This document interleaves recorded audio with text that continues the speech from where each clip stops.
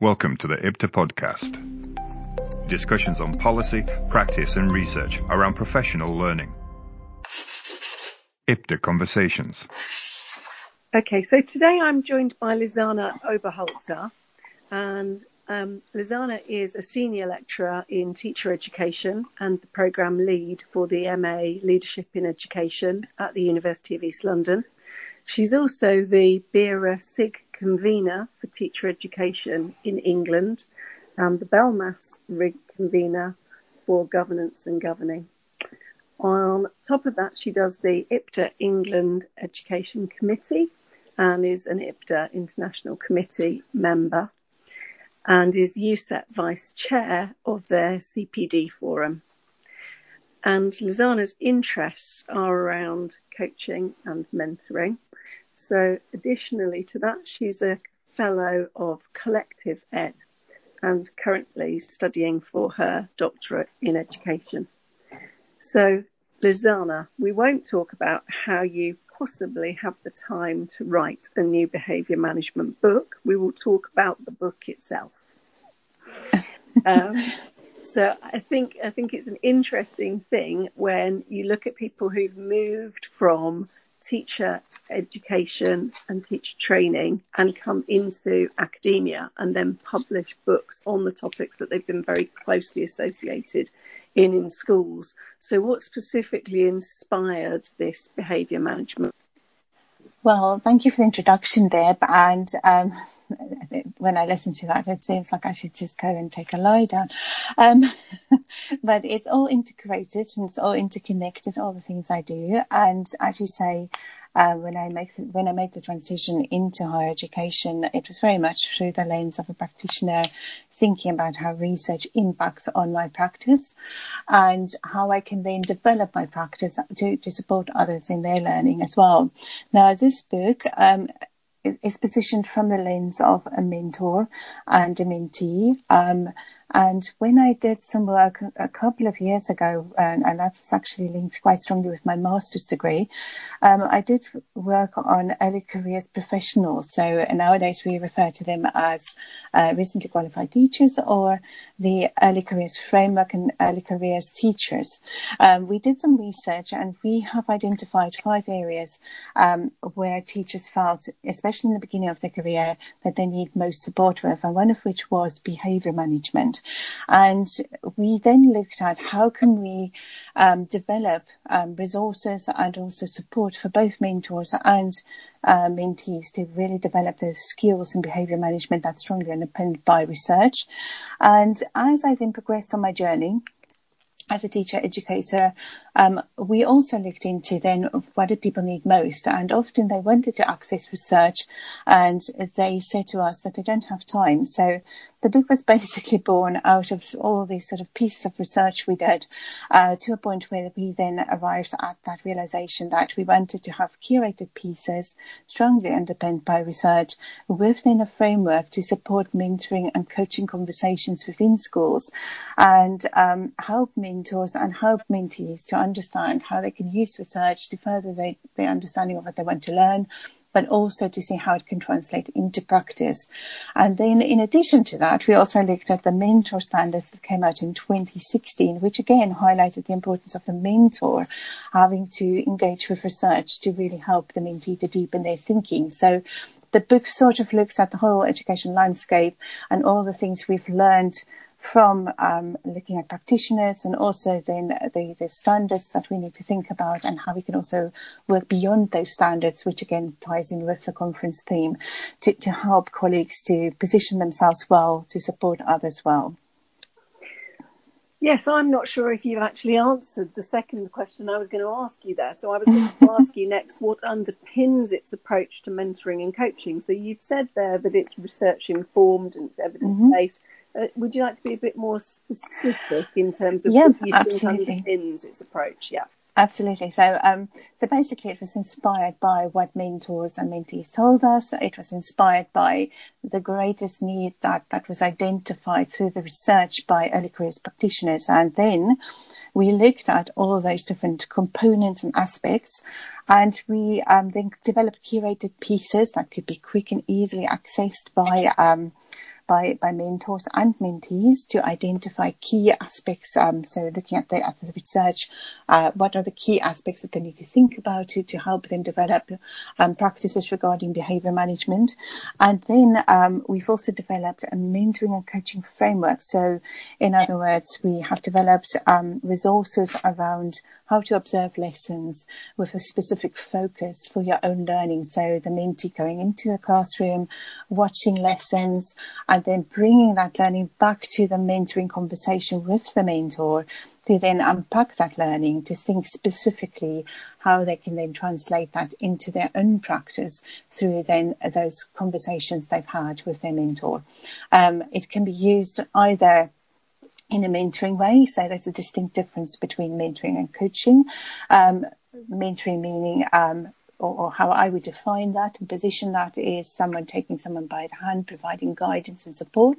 So we could look at very specific things and guide and support. Alternatively, we could look at coaching, which would be more facilitating thinking, where the coach would ask very specific questions to get the coachee then to think through their own particular challenges regarding coaching, regarding behaviour management in the classroom.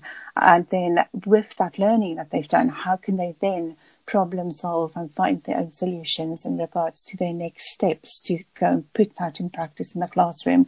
So the whole concept is to sort of centre and ground better conversations with colleagues with a specific focus. And in this instance, it is behaviour management, because, as I've said from our previous research, it highlighted that this was one of the most predominant needs and concerns for early careers teachers moving forward, to ensure that they are comfortable and confident in their roles in schools.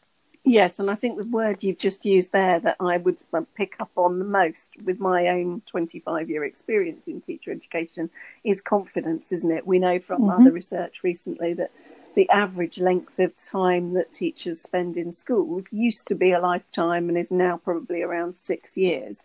So by making sure that we develop the confidence of our early career teachers and using frameworks like this to support that, we're more likely to keep them in the classroom longer, because their confidence in their skills and abilities are better and stronger, and therefore they're more likely to stay. Absolutely. And I think also what's really important is that we need to base our judgments on whether we need to coach or whether we need to mentor on the needs of the person in front of us. I think sometimes my concern is that there's a take that one size fits all. We all use the GROW model, or we all use X. But our perspective and our position is very much that the mentor stroke coach need to evaluate where they're at with that person in front of them to do what's best and right by them, and make key decisions to move on the continuum of coaching and mentoring to support well and use the framework in that way. Yeah, and I think it's an interesting thing when you write a book that's obviously for mass consumption. It might be for a particular audience, but still for everybody inside that particular audience. When you're then saying, actually, the book can be used uniquely in this way with individuals. And that's actually what you're advocating, isn't it, with this book? You're actually getting people to... Do you want to just say something about that? Absolutely, and I think it ties in very much with conversations we've had this week at the CPD forum with you, said colleagues, the importance of individualised approaches to development and bespoke support. I think what we learn from the research that's being done in schools now, and it's a growing field, obviously it's emerging work, and Collective Ed is very good at that, and I would recommend colleagues looking at the working papers Collective Ed publish. I think it's almost termly now, but one thing I would say is it's really important to think about not mass delivery, sort of almost firework CPD, but actually think about deep learning. One of the key definitions that I really subscribe to when we look at coaching is that it is a learning conversation. Christian van Nieuwenburg talks about that in his books, how we need to deepen thinking and deepen deepen their understanding regarding particular focus, and with coaching, asking those really clear questions, paraphrasing and summarising, we can really hone in on that individualised and personal bespoke approach to help someone to gain their confidence. Yes, absolutely. And I was reminded as you were speaking there of some of Rachel Lofthouse's work around teapots and kitchen tables, and just the rich conversations that come out of those sorts of dialogues. So how do you feel about the early career framework and the support that we're currently giving to early career teachers? Do you see your book playing a role in that process? I would very much hope so. I know that, of course, the early careers framework is really highlighting some of these key learnings we've and insights we came across earlier on in our research as well. At the time, I was part of a training school. Nowadays they're referred to as teaching schools, but those were key insights for us to then shape our support at the time for our early careers teachers. And I can see how the early careers framework can do that within, of course, the way in which it's shaped and linking the support within the teacher standards.